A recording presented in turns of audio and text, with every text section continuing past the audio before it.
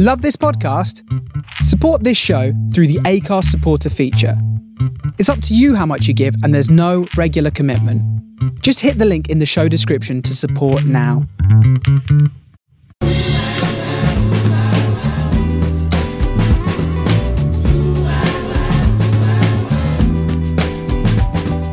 This is the Soho Radio Podcast, showcasing some of the best broadcasts from our online radio station, right from the heart of Soho, London. Across our music and culture channels, we have a wide range of shows covering every genre, along with chat shows, discussions and special broadcasts. Here is just one of our recent shows. To catch the full show, head to our Mixcloud page or listen live at sohoradiolondon.com.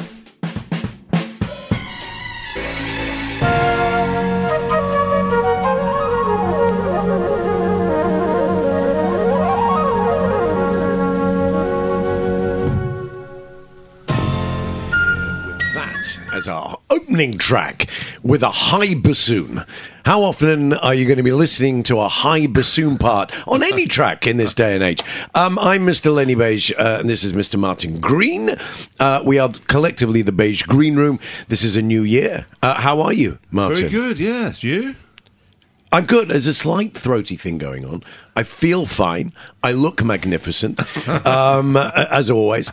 But it's just one of those kind of that slightly, that hangover from the new year. There's a little tiny bit of lurgy, latent lurgy, still hanging about the larynx. Yeah, I've managed to fight it right the way through to the first year, or last year. It wouldn't dare fight you, surely. Yeah, well, normally December, because I'm out DJing so much. Right. I always get a cold and I'm battling it. But I've been doing the zinc every day and double zinking and all that. And I can feel them come on, the colds, and they don't seem to get a hold of me. So. Everything, including the kitchen sink. Yes, the kitchen sink. Is this Dr. Martin Green's... That's my tip, yes. For the new year. For the Chinese, and in fact it is Chinese New Year, of course. Yeah. We've just said goodbye to, what was last year? Was the year of, I know we're now into the year of the rabbit. I don't know if I made a... Dog? Are you sure it was dog? Maybe it's not enough. That's not enough. That's not. Maybe is no currency for me. I need absolute assurity. I'm going for dog. Okay. Do you know I'm going for dog. Anybody else want to back me up on dog? Any advance on dog? Any advance on dog? It was the year of the tiger, I believe. I got know. 4 legs. Tell that to Siegfried and Roy. Too soon? I don't know. The voice you have just heard, we've full complement of guests. We've only got 3 stools. They all have bottoms on them. That was Hi-Fi Sean. Hello. How are you, sir? We're fine. Me and David are sharing the mic in case you hear this kind of thing. The whoosh. The whoosh. Hey, yeah. That's all we need from David McCalmont, dear friend of the show. Often... when I'm not here, David, often thank you for doing it. The last time we'll sit in. I need someone as... I have done, but not often. I want someone as handsome, as loquacious, as knowledgeable as myself. You both you come today as one unit in 2 parts, which is Hi-Fi Sean and David McCalmont. Great, okay. And the reason you are here is because... You have an album being released. Sweet Jesus, about time. How long have we been waiting? 2016? 600 years. Yeah. It was all fields back then here. Make it sound like the Omega Man. It has been, yes, so we will talk about that. We're going to play tracks from it as well. David, there's a couple of other things we need to find out about because you are the most polymathic person that I know at the moment in terms of the tentacles are always kind of spreading outwards. And I get to do a thing or two. Yeah. Well, I'm not sure what you mean. Cultural plate spinning is... Cultural plate spinning, yeah. And our other guest is... and this is the last time that Marty and I were together was when we had our Christmas show at TAM. Which was spectacular. Which was like we wanted to do a Christmas club, which was more like I had with Will Hodgkinson as well. Yeah. And it was very much to kind of celebrate this sort of the music and the feel of a 1970s do as well. And our star guest was this man, Mr. Rob Davis. How are you, Rob? Hi, very good, thank you. Glorious great to show. see you It was a again. great night, Wasn't it a great show? Amazing. Yes. I was so drunk. It must be, I should say to readers of this show that Rob will be known to so many people. If you, oh my God, that's the guy from Mud, was what we were hearing a lot of at the Christmas party. Not just that, but of course an Ivan Novello winning songwriter as well. Thank you. And I must say, a fine guitar player. Thanks. Yeah, it's all right. Do you get out and play much? Was that slightly unusual for you to do that sort of? It's rare, but the original Mud, two of the guys died, and me and the bass player still go out and do a few Mud gigs. Yeah, together and doing with the a couple hits. other musos. Yeah, but only a few times a year. Yeah, it's all you need, just to studio fill up the most of the tank time. and just feel the joy Yeah, and it's the nice love. to play live. It's fun. Those Don't do it songs, very though, often. they just, the joy. Seeing people's faces when you start Tiger Feet or Dynamite or Cat Crept In or Lonely This Christmas or what, it's like, how many hits in, how many top 40 hits? Probably about 17, I think, Mud-wise, yeah. Amazing. And how many, you said to me on the night that how many Tiger Feet itself sold? Oh, it was ridiculous. I think Lonely This Christmas was doing 40 to 90,000 a day. A day? In 74, yes. That's what sales were like in those days. You get another 1 for 10 coming in nowadays. Yeah. Making Mickey Most a very happy man. Yes. Probably Chin the Chap, happiest of all of you. Well, and Chin and Chap, of course. Yeah. So we're going to talk about Mud. We will talk about songwriting as well. So there's no absolute kind of cast iron theme today, other than just a celebration of our guests, just to kind of dive into the new product, some of the older product. And Rob, you've also brought some new stuff as well. Yep. Amazing. Where are you based now? I'm in Bromley. In Bromley. Studio in the house. I've heard of it. I've never been. Where Bowie was born. Well, lived. Was he? Yeah, it was Beck. Was he Bromley, Beckenham, and Beckenham, yeah. And Martin, you've I've brought. just grabbed some bits and pieces, a few things that I've picked up last year, and that was the Hubert Laws. We opened with Hubert Laws, an album called Law's Cause, and the track called If You Knew. And there's another track I'm going to play from that shortly as well. With No, a that's high a- bassinet. Yeah, with the bassoon. Bassoon. yeah, And a bit of sitar, I think. and some low oboe for the next one. High bassoon, low oboe. So was that it? So that was a new purchase. Recent, yeah. Okay. Yeah. How much did you pay? Because I'm always fascinated. You always say I don't pay over £4. Amazing. So it was expensive for me, but, it was worth it. It was Christmas. Yeah, you thought you pushed the boat out. Lovely. So where are we going to go now? I'm going to play, I've played it already on the show, but I'm going to play it again because I love it so much, and it's A Skin I'm In by Hi-Fi Sean and David McCall. Beautiful.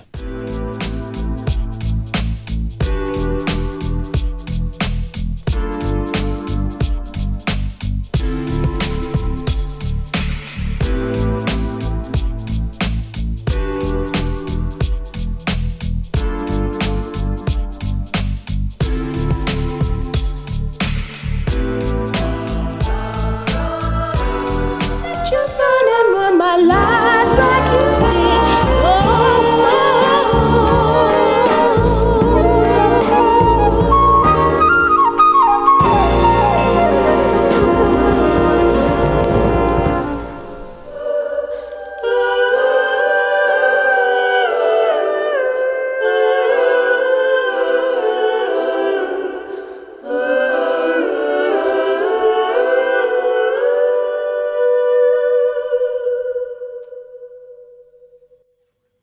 Beautiful. Let that one land.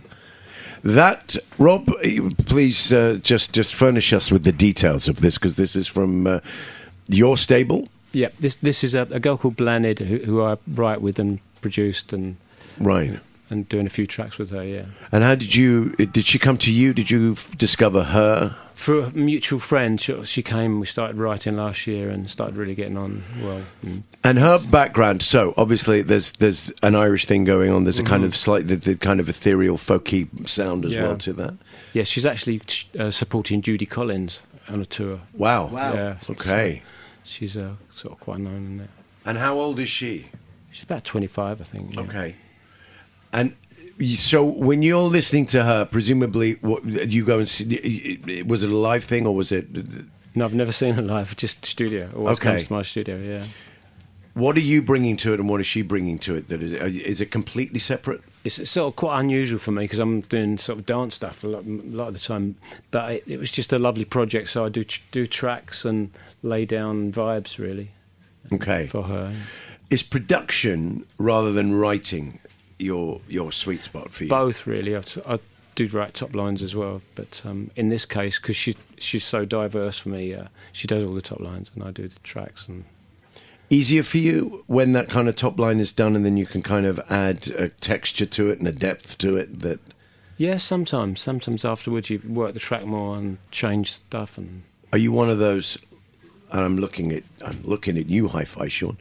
Are you one of those that you are revisiting in terms of production, that you like to kind of revisit it after a certain time, keep changing it? Yeah, definitely. Does there come a point where you go, it's ready? Yeah, I think you feel it's right now. Yeah, definitely. And I've got management and publishers all around me saying that's not right, redo it and stuff like that. What do they know? A lot of critiques. What do they know? Exactly. Always. Basics, yeah. And it's always like, we need it now. But actually, often in the case of albums that are years in gestation, I'm looking at you guys, it's like, surely it's ready now.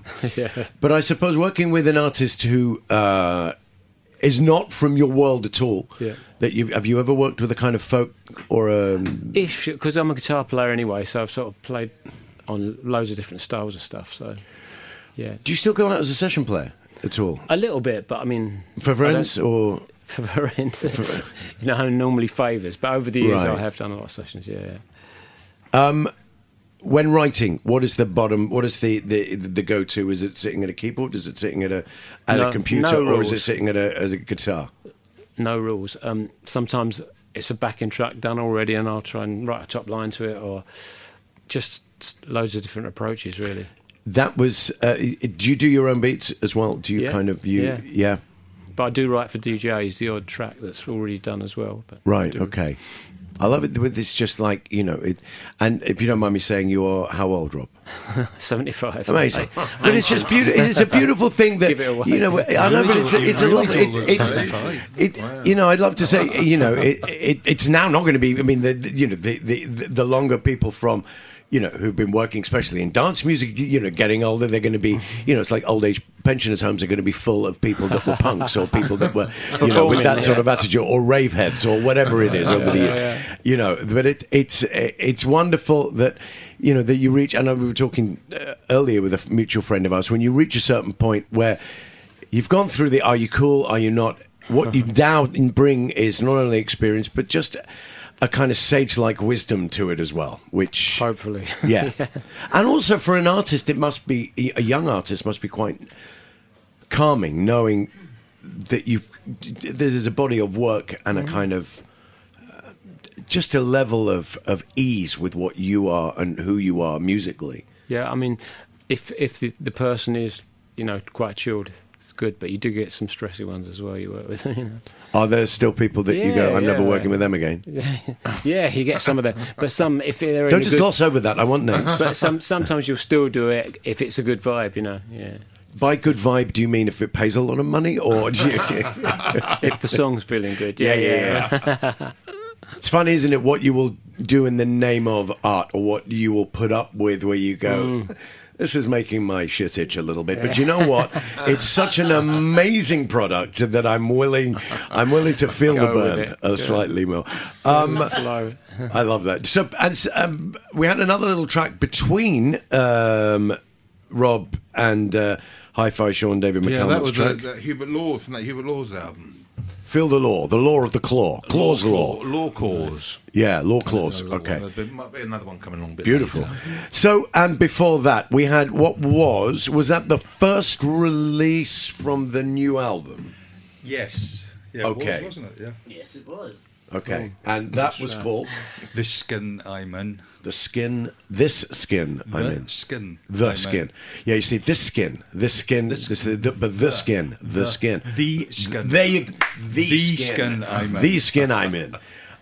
Beautiful, absolutely. Again, just when we heard that, it was just this. What a great promise of what is to come. Now, it's not different worlds. It is a musical world. But Sean, your journey, I suppose, is not too dissimilar to Rob's in terms of. Well, you played in a band. I played in a band, yes. You know, for a long I was time. the singer of the band. And you were. So, that was the Soup Dragons. The Soup Dragons, yeah. You know, I'm but free. so that journey is that you. I suppose that thing of you both start off as younger men wanting to be in a band and fulfill the rock and roll dream, and you know, being with a group of friends, playing music live, and just loving it. And then you end up on Top of the Pops. There you go. kind of go like, oh, how did this happen? And at that point, do you think I've arrived? No, John Peel session was the point I thought we'd arrived. As soon as we Okay. got our first John Peel session, it was like, yeah, this is what we want to do. Right. But then, you know, then you do Janice Long sessions, and then you end up on daytime radio, and then the next thing you know, I You're doing remember it- like when I'm Free came out, our manager, you get a midweek. You used to get a midweek on a Tuesday, wasn't it? You A did, Tuesday or yeah. Wednesday or something. So they would phone you on a Tuesday with your midweek, and at that point, the Soup Dragons were always like in the top 5 indie charts. You know, like sometimes straight in at number 1. So we were always kind of like, that's where we are. So phoned up and asked for the midweek, and our manager went 28, and we were like, oh Jesus. And I was thinking, well, right, great, we've and he went, no, it's 28 in the big chart. We used to call it the big charts. Big charts. grown-up charts. And you're doing Top of the Pops on Thursday. And this was a Tuesday. And I swear to God, my life changed between that Thursday on Top of the Pops. On a Saturday, I used to go in shopping in Glasgow. And I went in with my girlfriend at the time. It shows you how long ago it was. And I'm walking about Glasgow, and there was like people, you know, there was like people everywhere asking for your autograph, and suddenly it was bizarre. It was like you went back to your flat and people followed you and were like singing the song on your steps outside your flat, and it was just like within the space of, you know, it's like it was literally that one 3-minute spot on Top of the Pops. Just those days was just huge. You know, it doesn't happen like that now because social media has lots of little things that feed out. I mean, David will be the same. You know, you were the same, weren't you? You were Top of the Pops, but yes, I'm passing the mic. Yeah. And Yeah, I had a Italian tourist show up at my front door. He came from Italy with his girlfriend for a weekend, and one of the stops was my house. I never had a group of people sitting they're outside. always Italian. They were always Italian. They were very fervent with their fandom. The Yes. Italians. Very, very. You ever heard of there was just a group of people from Benelux came to mind. It never happens. It's always the Italians. They're very, very tenacious when it comes to the stalking. And there was another time I was walking down the street, and a group of people, they weren't paying attention to me, you know, a group of teenagers. One of them said, there's that bloke who was on Top of the Pops. Not who, just that bloke who was. And boom, everyone was like, oh my God, was you on Top of the Pops? And it was... Yeah.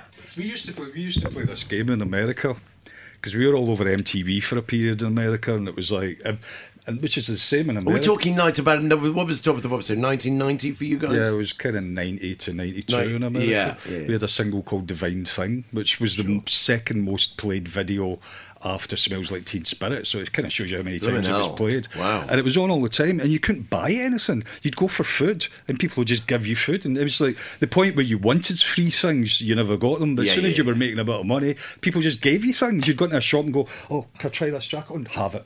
They wouldn't do nowadays. No, they don't. You get the bill at the end of you and your friends in a restaurant. Oh no, that's free. Like, Isn't it strange? you know, they just give you after all things in the States back then, and then you know the whole the MTV thing was crazy because it just your face is on TV like every hour. And of course, there wasn't. You know, you're talking generally. Oh, Top of the Pops was the one to do. Yeah. But when you got a list as long as your arm of the other shows that you would appear on. Certainly, Robin, your time.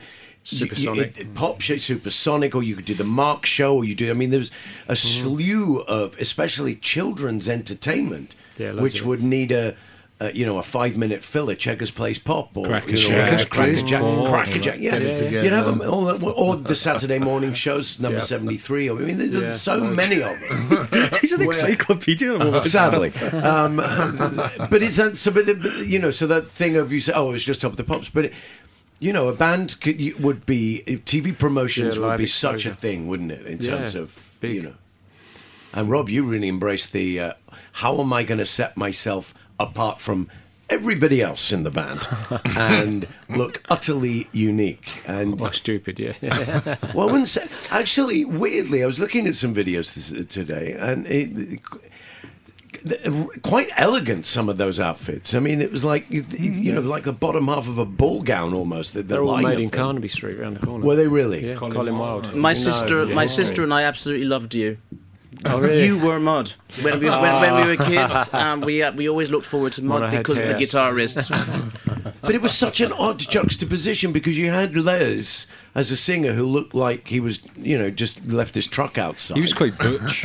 Quite butch, and he's like stocky. Even when he was glammed up, he was still butch. Yeah, exactly. He could, he'd still jab you in the throat in a bar It's brawl. like Sweet were the same, weren't they? Like Sweet looked like builders. Oh, yeah. Stevie Priest, you wouldn't want to cross. No. I wouldn't I mess did with once. Sweet. It turned. But then you have Rob with this beautiful kind of his curl. I mean, it was the decade of the kind of boyish curly hair. And what was the decision? Because it wasn't a band decision, obviously. You're like, this is the direction I'm going in. Well, when we went to Carnaby Street, this guy called Colin Wilde, he said, "You three are wearing drapes that won't suit you," and he made this Larry stuff for me, flared one-piece suits and stuff. So that was his decision. Yeah, that, he said, you're not doing that, but you're wearing that. Yeah, he said that won't suit you, and in a nice way, So we just went with it. You got the legs for gear like that. I'm not having you in drapes. You stand at you over there. It was one of them. Yeah. But my God, you absolutely embraced it. It wasn't like because you could kind of go, I'm going to. I want to be in the drapes with the guys. I think we enjoyed the shock of making the suits worse on each record, more extreme sort of thing. Absolutely, it worked. Wider flares and longer earrings and choreographed as well. Yeah, almost. Yeah, sort of a bit jammed. Yeah.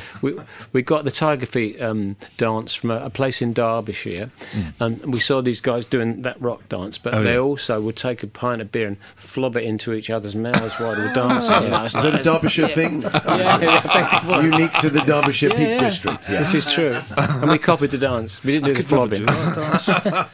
Almost like like a folk dance. In itself, isn't it? Sean, I did want to say, you went from then being the frontman of a successful pop act into kind of going into production as well.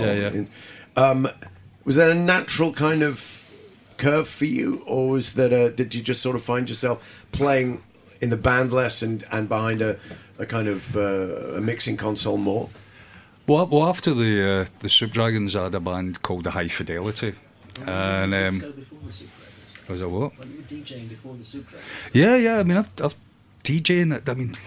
played records. I mean, I used to run a club, and it was called Record Players, and it was all based on the fact that Carol Smiley, Carol Smiley. I was DJing in a bar once, and she turned around and she goes, "Oh shoot, it's playing the Record Players." And me and my friends were just like, "That's what we should call our club." The Record Players. Record Players. Right. And that's what we used to always say. It was just, DJing's playing records, isn't it, really? Whereas I'm on a different level now because I kind of DJ more dance music, so I suppose I'm good at mixing and all that kind of stuff. But back then I was just playing records, and I was doing that before the Soup Dragons when I was 14, 15, playing Northern Soul and James Brown records mixed with the current punky alternative John Peel type records. Sort of like Martin in many ways, I suppose. That kind of... There's no genre shift that you can't do. The gloves are off as far as I play what I want to play. Yeah. I mean, it was like playing before bands at little parties that we put on. We used to put little parties on in our local town, and I would play records before then. But then obviously in the band years I never DJ'd. But when the band split up, and then the second band split up, to keep myself involved in music, I ran a club called Record Players at Glasgow Art School with my friend. We ran it for about 6 years, and it was on every week. We used to get like 400 people on a Thursday night, queues down the road. And then we started putting bands on, but there was this weird period of time where we put bands on and they started becoming really successful, and people thought it was associated to us, which it wasn't. We just timed it right. So we we brought the Scissor Sisters over from America. Next week they were in the charts. And then we put Franz Ferdinand on. Next week they were in the charts. So it was like the club just became infamous for having just the tastemaker, all that stuff, you know. Sure. So there was queues down the road before it opened and all this. It was amazing, and we used to like sometimes finish the night after playing, because it was around that time there was a lot of Electroclash, you know, 2000. So we played a lot of electronic music and Electroclash mixed with like Giorgio Moroder and Kraftwerk and us. But the end of the night was always my thing, where we would play as the last track, Sans Plan Pour Moi. With all the lights in the club switched off and just the strobe light on for 3 minutes. So it was like, and then it just go, and then the lights would come up and everybody would be like, like a real shake you up. Yeah, it was kind of like a sensory experience at the end of the night. Martin, do we have a little sensory experience akin to that now? Yes, well, similar. Yes. So here we go with this one from the new album. Beautiful.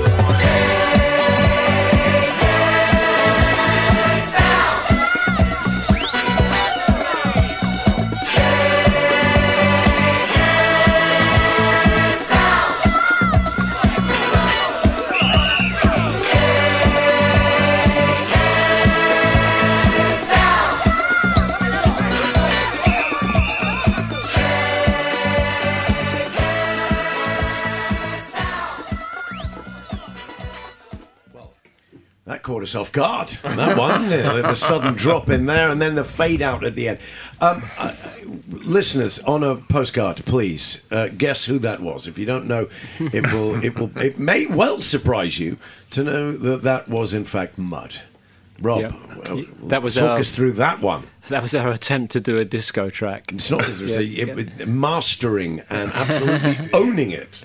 Yeah, me and the bass player loved the Isley Brothers at the time, when we used to play a lot of their stuff and probably moded it, but on that at one point. Who produced it? I think we did that ourselves, actually. Yeah. So you were out of the clutches of Mickey Most and Rack and. Yeah, Chinny Chap, who I always thought was the euphemism for Bruce Forsyth, but wasn't. It was Nicky Chin, Mike Chapman. Yeah. Who were obviously responsible for your hits, the sweet hits, and so forth. So now you're going, you're ploughing your own furrow, and you're going disco. Yeah, and you weren't alone. No, we left Rack and went to RCA, but before that we went to another company, and we just did more of our own stuff and. Few disco things. We had a big hit with La Lucy, which Ray and I wrote, and Ray and I wrote that from the band. La Lucy. Yeah, do you remember that one? Yeah, of course I remember that. That was with the next label. Yeah, great track. Yeah. So, and I suppose the thing is, at the time, people want more of what they were used to. Yeah. But obviously, you're not going to be pigeonholed and crammed into a box where you will remain. But when you hear that now. Sean was saying he's heard, different disco radio edits, and it's like it's phenomenal. It's great, I mean. But, cheers. Thanks. How long does it take for you to kind of be? You're still smarting from the fact that a band disbands, that it's don't have the success that you think maybe you should have had when you went in your own direction. Yeah. How long does it take to revisit a track and go, actually, that was bloody good? I think when a few years ago, me and the bass player started doing a few mug gigs, we looked back on that track and thought it's sort of quite a now, and it works live. God, it does. I know, isn't it funny? It sounds like a prefiguration of Groovejet, if I may be so bold. Right. And again, for Long those of you that before don't know, Groovejet. Rob was... yeah, Groovejet being... tell us your background with Groovejet. Well, Groovejet was something I did a top line for. The track was already like out there and doing the clubs, and my publisher at the time said, write a vocal over this, and that's how I got involved. And that in was produced by... It was produced by Spiller. Spiller. But a lot of it was something sampled. like dog food. I wasn't sure. But yeah. It was sampled as well. There's lots of samples on it. And Sophie Ellis-Bextor sung the lead that on was it. a huge track, wasn't it? Yeah, in fact, Ministry rebought it last year and put it out again, yeah. Is that good for you? Yes, August. Okay, good. August. So that was Shake... It was a Shake It Off. Shake It Down. Shake It Down. Off, down. Shake it any way you can. Shake It Down. So... Was that the end? Was that the last single that you did as the original core lineup? I think we did a couple more, but that was a big change, yeah. And it's funny because I'm recalling when The Sweet did that extraordinary Love Is Like Oxygen, which was their sort of mid-tempo disco track. That's right. That was huge, but of course that appeared on the Stud, I think, the film, the soundtrack. So I think it kind of did better by dint of the fact it was, part of a hugely successful Yeah, that broke movie. in America, that track as well for him, I think. Yeah. But that could have been their last hit, actually. I think it might have been in terms of a top 20. Yeah, great song as well. Yeah. Isn't it funny when the glam boys do disco? It's like, and it for me absolutely works. In between Rob's track and the other Hi-Fi Sean David McCalmont track, Real Thoughts in Real Time, we're going to talk about. Martin, what did you play? It was called Funky Friday. Of course it was. And it's from an album called The Party Sound of the Super Guitar of Lightning Red with Brass and Strings. And it's one of the Stereo Gold Award albums. And I should say, Rob said, are you paying tribute to the genius, the late departed genius of Jeff Beck? And no. What we do on this show is play the genius of Lightning Red and his guitar that no one has heard of, but sounds magnificent to my ears. So, in a way, it's what Jeff would have wanted. And before that, the extraordinary... that track, David, that we heard from the new long player. Real Thoughts in Real Time, yes. Beautiful, absolutely. Thank you. Again, stunning, and those strings on it. And I heard a track that you kind of you were doing a little thing every day this week on social media where you're playing. Yeah, Sean's calling. I was calling it an album countdown because I'm doing a little taster of each of my favourite bits of each track. I love that idea. It's great. Yeah, but Sean calls it an advent calendar. So but it is. It's a kind of little soupçon taster and a mousse-bouche. Yeah. The strings on that are just, if that's a taste of the whole album in terms of those string arrangements. I really should hand over to Sean at this point, Mr. Producer. Okay. Oh, hello. Pass the mic. You mentioned, so let's just talk about the string arrangements because they're very much a part of this record. Yeah, we worked with Bollywood film arranger Dr. Chandru Joy. He became a doctor a few years ago. He was... A doctor of music? Doctor of music, yeah. Okay, because if it's that kind of osteopathy, it would be less impressive no, in many he's a ways doctor of for music. what you want. But I met him back in the late 90s when in my previous band, The High Fidelity, I wanted to work with a Bollywood orchestra because in Glasgow I was kind of in my years when I lived in the West End of Glasgow. There's a lot of used to be a lot of Bollywood video shops, VHS shops, and I used to always hear this incredible music coming from the shops. Fantastic effects on the voices. They always use tons of the delay and crazy like, dubby effects. Like dub, it's quite psychedelic, some of it, and these amazing strings. And I think when you're using strings on music, if you go down the classical road, which I have done in the past as well, it's been done a million times. It's very Beatlesy, it's very Baroque, it's very classical.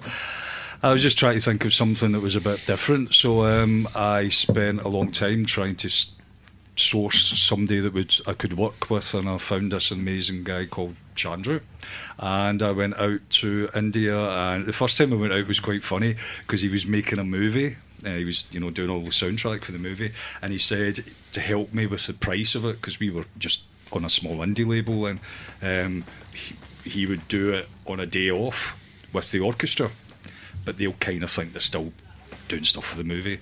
And I was put in a hotel for 2 weeks and told not to move because basically, it was in 98, so it was before my mobile phone, so it was like I was just told to wait by the phone and be told at any minute in those 2 weeks you have to come down to the studio. And so then day 7, I think it was, I discovered gin. It was the first time I drank gin. So it was like there was nothing else to do but eat amazing Indian food and drink gin. And on the 7th day, I got this phone call. One day you've got to record. You're on the 7th mess. day, I was like, right, okay, there'll be a toot-toot outside. So I got into this little toot-toot and I went way out into the countryside of Bangalore to this film studio. And I was completely obsessed about how did he get that string sound, you know what I mean? And I went into the studio and it was crazy. There was these 2 young guys who were the engineers and they must have been about 16. They were like really young, with moustaches. And one of them was sleeping on the floor, and I said, "Why is he sleeping on the floor?" And he goes, "Because he's resting." And they just kept taking over from each other. They were like on shifts. One slept while one worked, one worked while one slept. Yeah. They're just like constantly going. And there was string players everywhere. It wasn't a big studio, but it was a studio of lots of rooms. Right. And every room there was like there was string players in the kitchen. There was microphones hanging from coat hangers everywhere, and there was like people in the kitchen, you'd go into the toilet, you'd have to go, "Can I use the toilet?" And the string player would have to leave. I've got this in video. It's on YouTube actually, on my YouTube channel. There's videos from it. And so and there was I think there was 60 for that session. Wowzers. And when I came to working with David, I just thought to myself, I'd love to work with Chandru again. I contacted him, which is a lot easier now because of the internet. And he was like, "Yeah, let's do it." And I met him. He came over to London because he was doing some music for Disney or something. I think he'd done something for Aladdin. And he said, "I'll meet you in London." I met him in London, played him some rough demos, and then he was like, "Yeah, I'd love to work again." And does he record that?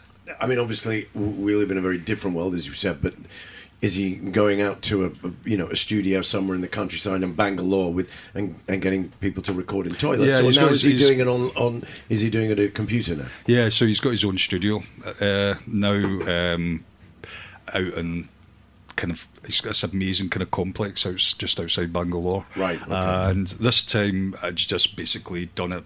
Because it would have cost a lot of money for me to go out there and spend a lot of time there, so we had to do it by Tinternet, and it was wonderful because I know Chandru so well. But the great thing about a great story when he said to me again, right, I'll bring the hat instead of me sending all this information by the internet, because it was like hundreds of gigs, because it was it was all broken down into tracks. So I mean, there was an 80-piece orchestra on this album, so some of it was like just tracks upon tracks upon tracks. So he said, "I'll just bring a hard drive and I'll meet you in London because I've got to come over anyway for overnight for something." And I went, "Sure." And I was like, "Where are we meeting?" And he was like, "Oh, story at King's Cross St Pancras." And I had to bring the money to pay for the session. Wow. In a paper bag, and it was in cash, and like this big brown paper bag, because he wanted it in cash because sterling's worth more and blah blah blah. So I don't know. It's like, and I remember afterwards, like, we must be getting watched because he had this hard drive and he slid it across the table. So I kind of slid this bag of money, and then he gives me headphones to listen to the what he'd just done on the how exciting! But it was, I mean, it adds to the excitement of it. It was amazing. He'd done half the album, so there's 12 tracks. 6 of the tracks are Chandru's. 3 of them. Sorry. No, six. But 3 of the tracks are actually from sessions in 2000, which I completely forgot about. He'd done this other session. When I came out, I had a bit of a wobbly life for a few years. I had a bit of a breakdown and things, and he contacted me right in the middle of the worst part of my life saying, "I've got a 100-piece orchestra tomorrow. do you have any songs? Send me them now and I'll put some strings on them. And I'm like, He's the friend you want. I'm isn't he? sitting in this one-bedroom flat having a breakdown, just split up with my wife, and my daughter had just been born, and I just came out and all this, and I was just like, Right, oh, quick God, I can't say no, and I really don't want to do anything. So I sat with a Porter studio. I had a little Porter studio and a drum machine and a guitar. Oh And my God! So you just came up with I just wrote something- 3 songs and sent them, thinking whatever, and I sent money over and that, and he did them. I got them back on. You were talking about earlier, Rob, Tascam DA8 cassettes. And I put them under the bed and forgot about them for years. I So totally they formed enraged the basis of 3 There's tracks 3 for songs this. in the album that So you dug them out. I dug them out. I got them Wow. out a few years ago and got them digitised. Isn't and that lovely that it hadn't gone to waste? That kind of. he was really touched magic. by that, yeah, because Yeah. one of the songs was a really fast song. I remember like just this jamming on a guitar going, just like, right, put strings in that, and then see what happens. And he did these strings, but it never fitted into what we were doing. But then we were sitting one day and thinking, God, we've got this numbers. We wanted to have half the album with this orchestra. To do it, I had to use a 6th track. So kind of like Chandru is just open to anything. If you work with a classical string section, there's no way they would allow you to go, actually, is it okay, Chandru, if we put the strings backwards and put them half the speed? Yeah. Yeah, we can So go for he that. was just like, yeah. Transatlantic. So basically we took the track, which was really fast, 50% the speed on it, and put it backwards, and David sang on top of it. Now, David, when you sing on top of it, are you finding? If the strings were added on later for some of the tracks, and so you've already, so Sean was saying that he played Chandra some of those tracks, and he was felt inspired enough to go, "Yep, I will, we'll add the strings to it." Do you then hear it again and go, "I need to redo my vocal. I need to kind of read that I feel actually." Oh no, Not really. I mean, in the case of the track that Sean was just talking about, Transatlantic, Right. That was too fast. It felt For a vocal. it felt almost like a parody. Right. Okay. So we kind of had to figure out what to do with that.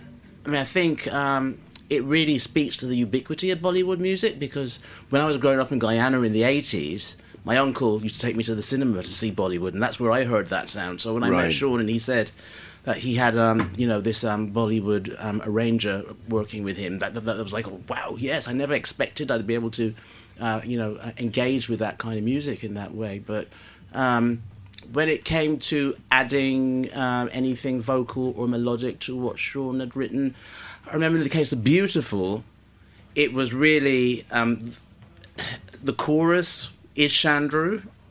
Right. So you get the strings going na na na na na na, and you just can't do a vocal over that. So that's how we came up with the really minimal chords, which is like na na na na na na all the way up, baby. Da, da. Just get out of the strings away. Right. Okay. Yeah, but God, it's just such an exceptional atmosphere to have on the record, and there's definitely a Western-sounding string and Eastern sounding string.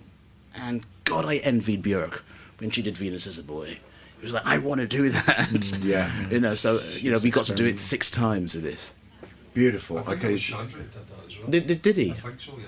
Yeah. Talvin Singh used Yeah, Talvin Singh was friends with Chandra. Right. Okay. Yeah. Well, Talman Singh was very much the go-to person for a long time here. Was, wasn't he? Yeah. Except for it's in the 90s, early noughties.